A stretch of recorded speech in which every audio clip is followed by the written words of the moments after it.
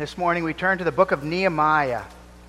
We turn to chapter 9, where we find our scripture reading. We don't have time to read the entire chapter, so we're just going to read verses 28 through 38. But just for a bit of a setting here, we have in chapter 8, the people of God in Israel returned back to Jerusalem for the first time, keeping the feast of the booths, or the tabernacles. It was a significant event. Chapter 9 now reveals a time of sorrow and mourning. And we have strikingly in verse 3 that they stood up in their place and read the book of the law of the Lord their God 1/4 part of the day, and another 4th part they confessed and worshiped the Lord their God. So we have there a 6-hour period of worship.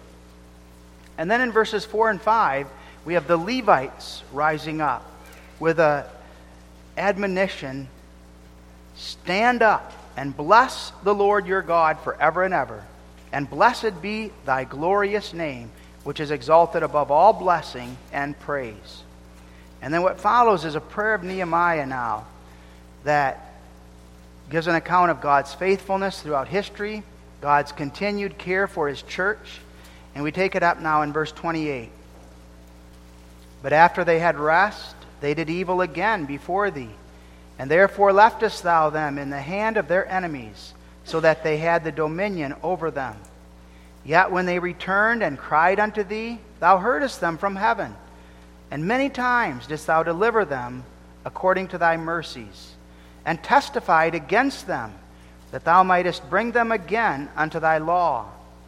Yet they dealt proudly, and hearkened not unto thy commandments, but sinned against thy judgments, which if a man do, he shall live in them. And withdrew the shoulder, and hardened their neck, and would not hear. Yet many years didst thou forbear them, and testified against them by thy Spirit in thy prophets. Yet would they not give ear. Therefore gavest thou them into the hand of the people of the lands. Nevertheless, for thy great mercy's sake, thou didst not utterly consume them, nor forsake them, for thou art a gracious and merciful God. Now therefore our God, the great, the mighty, and the terrible God, who keepeth covenant and mercy, let not all the trouble seem little before thee, that hath come upon us, on our kings, on our princes, on our priests, and on our prophets, and on our fathers, and on all thy people, since the time of the kings of Assyria unto this day. Howbeit thou art just in all that is brought upon us, for thou hast done right, but we have done wickedly. Neither have our kings, our princes, our priests, nor our fathers kept thy law, nor hearkened unto thy commandments and thy testimonies, wherewith thou didst testify against them. For they have not served thee in their kingdom, and in thy great goodness that thou gavest them, and in the large and fat land which thou gavest before them, neither turned they from their wicked works. Behold, we are servants this day, and for the land that thou gavest unto our fathers to eat the fruit thereof, and the good thereof, behold, we are servants in it. And it yieldeth much increase unto the kings whom thou hast set over us because of our sins. Also they have dominion over our bodies and over our cattle at their pleasure, and we are in great distress. And because of all this, we make a sure covenant and write it, and our princes, Levites, and priests seal unto it. And then chapter 10 gives an account of that covenant that they make before God. We hear God's word, and we pray its blessing upon our hearts. We take as our text this morning verse 31. Nevertheless, for thy great mercy's sake, thou didst not utterly consume them, nor forsake them, for thou art a gracious and merciful God. Beloved in our Lord Jesus Christ, as we noted, the occasion for this chapter, the Levites approach the people and stand on the stairs, according to verses 4 and 5, and they cry with a loud voice stand up and bless the Lord your God forever and ever. The Levites do that upon the occasion of the deep humility of the people. The people are in deep sorrow. They're confessing their sins. They're spending 6 hours in that worship and confession of sin. Now, the question we face this morning, in part, is this: why would the Levites admonish the people for their sorrow and their lamentation for sin? Isn't it good for them to be consumed with sorrow? For them to be spending time with sackcloth and ashes? There is and there was a valid place for sorrow for sin and for mourning. But another subject had to have the primary focus. And that subject is simply this: God's faithfulness. And so in essence, the Levites are saying, stand up! Look at God! Look at what God has done for you! Look at the greatness of His glory and His majesty as it's traced throughout all history. And they proceed then to trace through the history of the Israelites God's goodness and God's faithfulness. In a sense, we have here in Nehemiah 9 something similar to Psalm 106, a historical account, briefly, of Israel, their unfaithfulness, God's wondrous works, in order to show God's faithfulness toward His people. As important as the act of confession of sin is, as important as it is for us to be remorseful, we may not stay in the realm of sorrow. We must stand up. We must know the greatness of God's grace and God's mercy and the forgiveness of sins as we look at His marvelous faithfulness. And beloved, that's our desire this morning. Having examined ourselves this past week, knowing the grievous nature and character of our sinful nature, our original sin, we come into the presence of Jehovah God. And we do so hearing this admonition of the Levites: stand up and bless the Lord your God forever and ever. And blessed be thy glorious name, which is exalted above all blessing and praise. This history is given so that we might know and be reminded of God's marvelous mercy and God's blessing. Our sins are not the only focus this morning. The focus is the greatness of God's faithfulness. And our sins serve to complement that faithfulness and that goodness. And we focus then on God's amazing mercy and grace. Taking from verse 31, our gracious and merciful God. Noting first of all God's faithfulness. Secondly, the reason for that faithfulness. And finally, the thanksgiving. Thou didst not utterly consume them, nor forsake them. The faithfulness of God is seen in this. God says to you and to me this morning, I am not going to deal with you according to your sin. I am not going to deal with you as you deserve. Israel brought shame to the name of God. And they didn't just do it once or twice. They did it repeatedly. Constant occasion for the nations around to mock and to question and to challenge. What does it mean that they were the people of God? How were they conducting themselves in a manner that reflected that? They were proud. They insisted on doing things according to their own will, rather than submitting to God's will. And Israel sought to dominate everything. They wanted everything their way. They desired, they took, they did according to their pursuit. Every time they did that, pursuing their own will, they ran into the wall of God's righteousness. And God's righteousness, God's justice, stopped them. And God's judgment then came upon them in various ways, chastising, punishing, revealing Himself as a holy, a righteous God. God repeatedly reminding Israel, I am the one who must speak. I am the one whose will must be done. And I must be obeyed. Israel must not be centered around herself. She must not be centered around her own pursuits. God must be at the center of her existence. And beloved, so it is with you and me. So it is with our churches. We try to dominate our own actions, our own will. We try to center things around our pursuits, our will. We become proud in our pursuits. And God humbles us. And God teaches us His mercy, His grace alone is that which is our strength. There's so many ways in which that pride becomes evident. Thinking of ourselves more highly than we ought. Thinking of our churches more highly than we should. Thinking of ourselves in pride and looking down on those around us. Conducting ourselves in a manner that esteems self, pursues our own will, our own way, our own ambitions, and despises the things of God and the things of God's kingdom. Giving the wicked opportunity to say, and those people are Christians? They claim to be Christians? How is it that they conduct themselves as they do? They bite and devour each other. Their tongues are evil. They're not walking in love. They're not demonstrating faithfulness to God. Is this what it means to be a child of God? Living for oneself, showing no compassion to those around them? Backbiting, slander? Beloved, we need to think about our sin, and we think about what our sin does. We think about the impact that that sin has, not only our own lives, but those around us. We despise God. We despise the goodness and the mercy of God. And we give occasion then also for the enemies to blaspheme.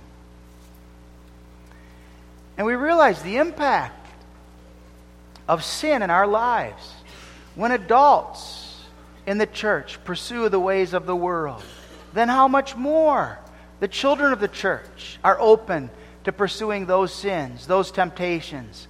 When we're walking with the world in our homes, then so quickly our children are walking with the world in their recreation, in their influences. We despise God's word and God's commands, and we walk openly, rebellious against it. We know what God says, but I'm not going to submit to that. We show ourselves to be hypocrites. In pride, we rise up against God. God requires of us that we fall on our knees and that we acknowledge our sin. Do you know what your sin is?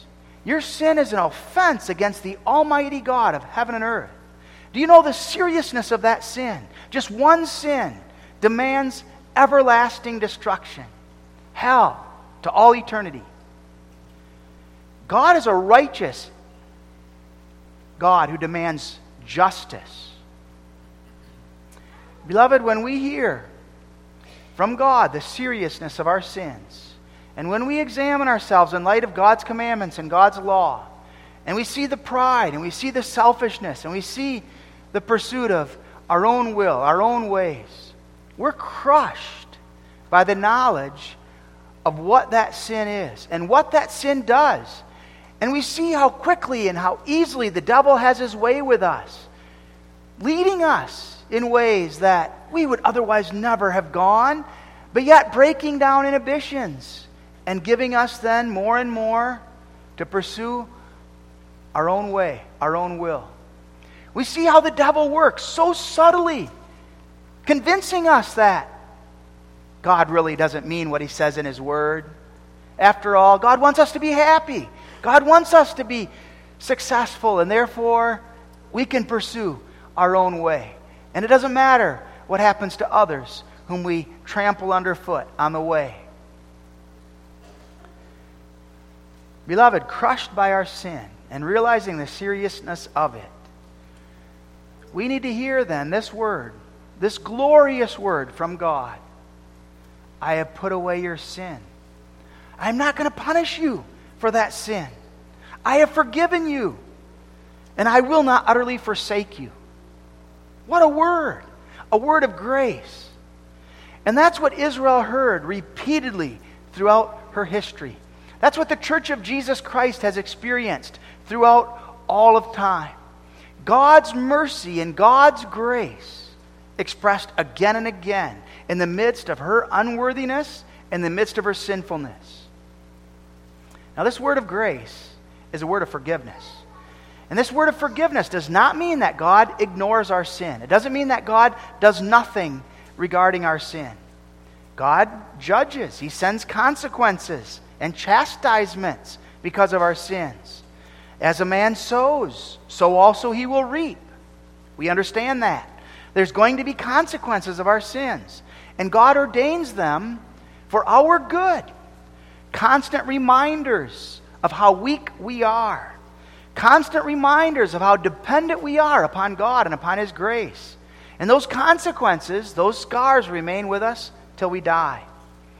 Israel already had been taken into captivity. Now a remnant had returned. And it was just a shell of Israel. The chastisement of God had been severe. A man would at times rather die than have to experience that harsh chastisement. But God works the faith and the grace by which we confess those chastisements are for my good. David would rather have died than to have experienced the sword in his house. Constantly, someone from his family was dying. And David knew these were chastisements because of his sin that he had committed. But they're out of love. They're for good. And even though I'm forgiven by God, I still feel what in my mind are judgments, in my mind seem to be punishments, but I believe they're expressions yet of God's love, reminding me until I die of my complete dependence upon Him. Forgiven by God, and yet experiencing these judgments and these chastisements for my sin until I die. And this is what causes the child of God to pray fervently, deliver me from evil. Give me the victory over the power of sin in my life. Give me more and more to understand and to know the marvel and the wonder of Thy goodness and of Thy grace. God wants us to learn about Him so that we seek more and more to be conformed to His image. And so He wants us to know the horror of sin. He wants us to be touched by that sin very concretely so that we feel it, the pain of it, the horror of it. And He wants us to hate that sin and to flee from it. God's judgment, God's chastisements are all expressions of mercy. And it's important that as we experience those chastisements, those judgments, that we know this is not punishment. All the punishment for sin has been taken by my Savior, Jesus Christ. He bore it all. This is not retribution. It's not vengeance. God is not executing vengeance upon His church. Every sin that I've committed has been punished at the cross. All God's dealings in judgment with His people are chastisements. Now, when the Word of God comes, and when that Word exposes sin, what do? The temptation is to do as the Israelites did, run. Run away from the Word of God. Slay the prophets. Kill those who are bearing the news of my sin. Don't try to run away from the Word. Don't try to run away from the preaching. Don't run away from the admonitions of the elders, the admonitions of the deacons. Don't try to run away from your parents. God's Word is, humble yourselves, as did Israel. When you open your Bible this afternoon for family devotions and you read something, or perhaps for personal devotions, and it pricks you, don't slam the Bible shut. Sit down. Listen to God and to His Word. When your parents rebuke you, when they correct you because of your sin, don't withdraw to your room and try to institute a pity party and try to put the blame back on them because of the things that they've accused you of. Don't try to find fault with them. You'll find fault. They're sinners. But we need to look at ourselves. We need to humble ourselves before the admonition of God and His Word as it comes through various means. When a loving, concerned friend comes to you to point out a weakness, to point out a sin, don't respond in pride. Don't respond in a manner that you try to find occasion against that person. humble yourself. And when you hear about your sin, and when that sin is exposed, we flee to the forgiveness, the mercy of Jehovah God. That's what Israel here is admonished to do. You are sinners. You are sinful. Look at the history of your life. Look at how you conducted yourself. But what stands out in all of it is not your sin. It's the faithfulness, the mercy, the grace of your great God. Look what He did for you again and again and again. You deserve to be cast off. You should have been destroyed everlastingly. But He did not cast you off. In love, He embraced you. And He forgave you. The forgiveness, the mercy of God is on the foreground. And so it's important for us to understand and to continually remind ourselves, as severe as God's chastisements are, they are not what I deserve. In that regard, there's two temptations that can happen at times. On the one hand, we feel the hand of God on us very heavy. And we're inclined to say, I deserve that. On the other hand, we experience hardship, perhaps losing a child, losing a spouse, becoming sick, disabled in an accident. And we're humbled and we're tempted to say, I'm such a sinner. I deserve that. Or in pride sometimes, we're experiencing troubles in our life, hardships. Others are to be blamed in our estimation. We say, I don't deserve that. I don't deserve to have experienced all these afflictions and troubles. Beloved, all those perspectives are wrong. As Job said to his wife, stop talking so foolishly. You did not get what you deserved. You deserve to be cast off forever. You deserve hell. You deserve everlasting damnation. You deserve to be banished forever from the hand of God. That's what you deserve. But God didn't do that. God didn't utterly destroy you. And when you say, I'm such a sinner, all these troubles are coming upon me because I deserve it, you're denying the cross. You're denying the wonder of what Jesus did for you. He who stood in your place. God did not destroy you. He did not destroy me. And there's only one reason. For His mercy's sake. And that's the heart of our text. For thy great mercy's sake, thou didst not utterly consume them, nor forsake them. God is a merciful God. He's a God who is kind, a God who is compassionate. Literally, we have here, God is a God of pardons. That's what characterizes God. God is a God who is characterized by pardons. He forgives and forgives and forgives again and again. He doesn't deal with us as we deserve because He dealt with Christ for your and my sake. Jesus experienced the horror, the pain, the suffering as a substitute standing in your and my place. And His forgiveness is not conditional upon anything that you do or anything that I do. His forgiveness is not something that we can earn. It's not something that we deserve. God freely pardons those whom He loves. And that's mercy. That's pity. That's compassion toward one who is in distress. God is a God of pardon. What a beautiful truth. As we flee to God as our refuge, as we come to Him in prayer, God is a God of pardons. He's merciful and gracious. And so as I look at my life and as I examine myself, this is the question I ask. Am I hiding sin? Am I refusing to confess sin? Don't do that.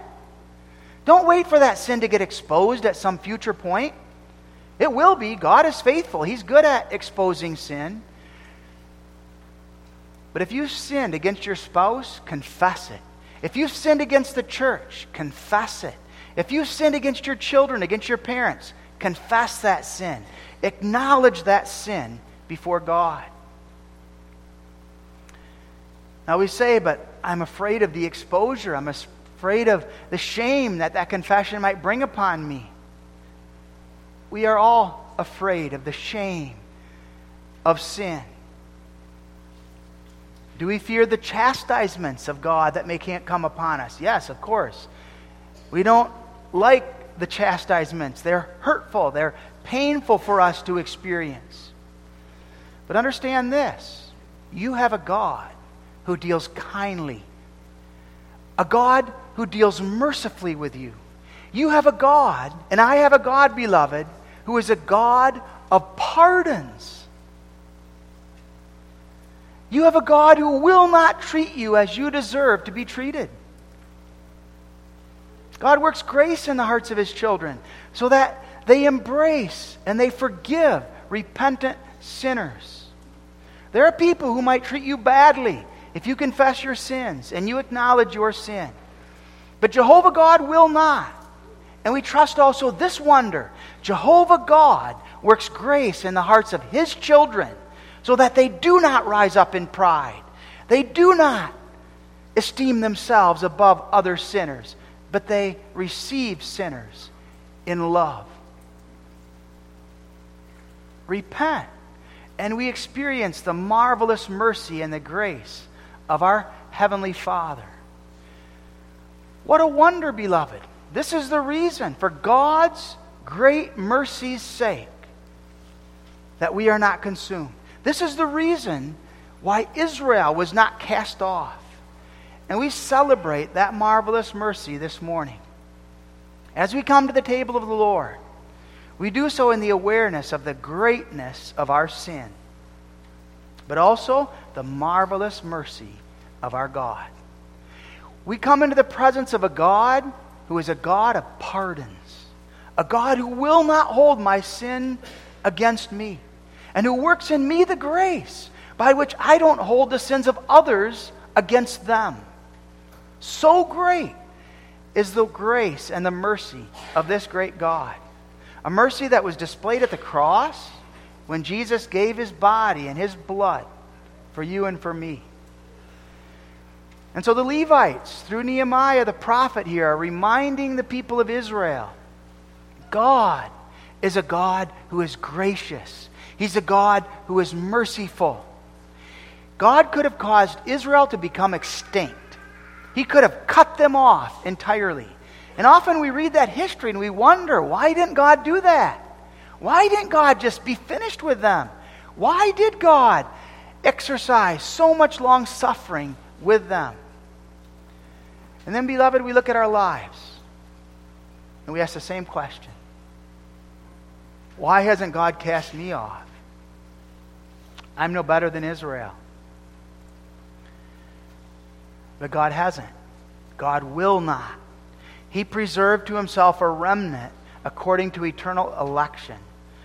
He preserved to Himself a people whom He had chosen from before the beginnings of time, upon whom He would set His love. A people who were rebellious, who were sinners, but a people whom He would restore and redeem through Jesus Christ, whom He would raise to heights of victory that they could never have imagined, in order that the greatness of His mercy might be demonstrated in the salvation of that undeserving people. God demonstrates His power, His greatness. You deny Him, I deny Him. We slap Him in the face. We walk contrary to His will. We pursue our own way. We think we know better the course of our lives than He has prescribed according to His divine commands in His Word. Israel, we're inclined to rise up and to kill the prophets who would rebuke us. But God, in His mercy, doesn't cast us off. In love, He's merciful, He's gracious, and He shows favor even when I deserve only wrath. There's only one explanation, beloved, that's ever going to suffice: the wondrous mercy and the grace of Jehovah God. And to all eternity, that will be our confession. What great things God did for me. And to all eternity, that's the occasion of our praise. I'm nothing but a sinner, worthy of everlasting destruction. But he lifted me. He brought me out of the mire. He held me up upon the rock. He gave me to know the wonder of forgiveness in Jesus Christ. And this great God does not want me merely wallowing in my sin throughout the course of my life. He wants me celebrating the greatness of His mercy and His grace toward me. That was the concern, beloved, of the prophet here, by God's inspiration. There are those who are consumed with their sin, and they never get beyond it. Burdened with sin, the Israelites were, and that was good. But their focus had to expand. "O wretched man that I am," had to lead to, "But thanks be to God for the gift of a Savior in Jesus Christ."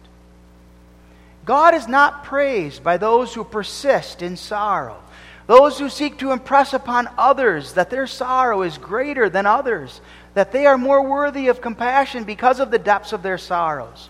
We don't earn salvation by the depths of our grief. We hear the admonition, "Stand up, bless the Lord your God forever and ever, and blessed be His glorious name, which is exalted above all blessing and praise." Look to God's mercy. Look to the wonder of God's grace toward you, and celebrate what great wonders He's performed on your behalf. God works thankfulness in the hearts of His children. God turns us away from self, and He directs us to Himself and to the greatness of His glory and His majesty. How will you respond? Thanksgiving. That's what Israel did here in this history. Israel reaffirmed her commitment to walk in covenant faithfulness to her God. She had sinned. She had failed again and again. But now what would she do? She would write a sure covenant and would seal it. And that's what we read occurring in verse 38. "Because of all this, we make a sure covenant and write it. And our princes, Levites, and priests seal unto it." And then chapter 10 records all the people that sealed, and then what it is that they pledged that they would do.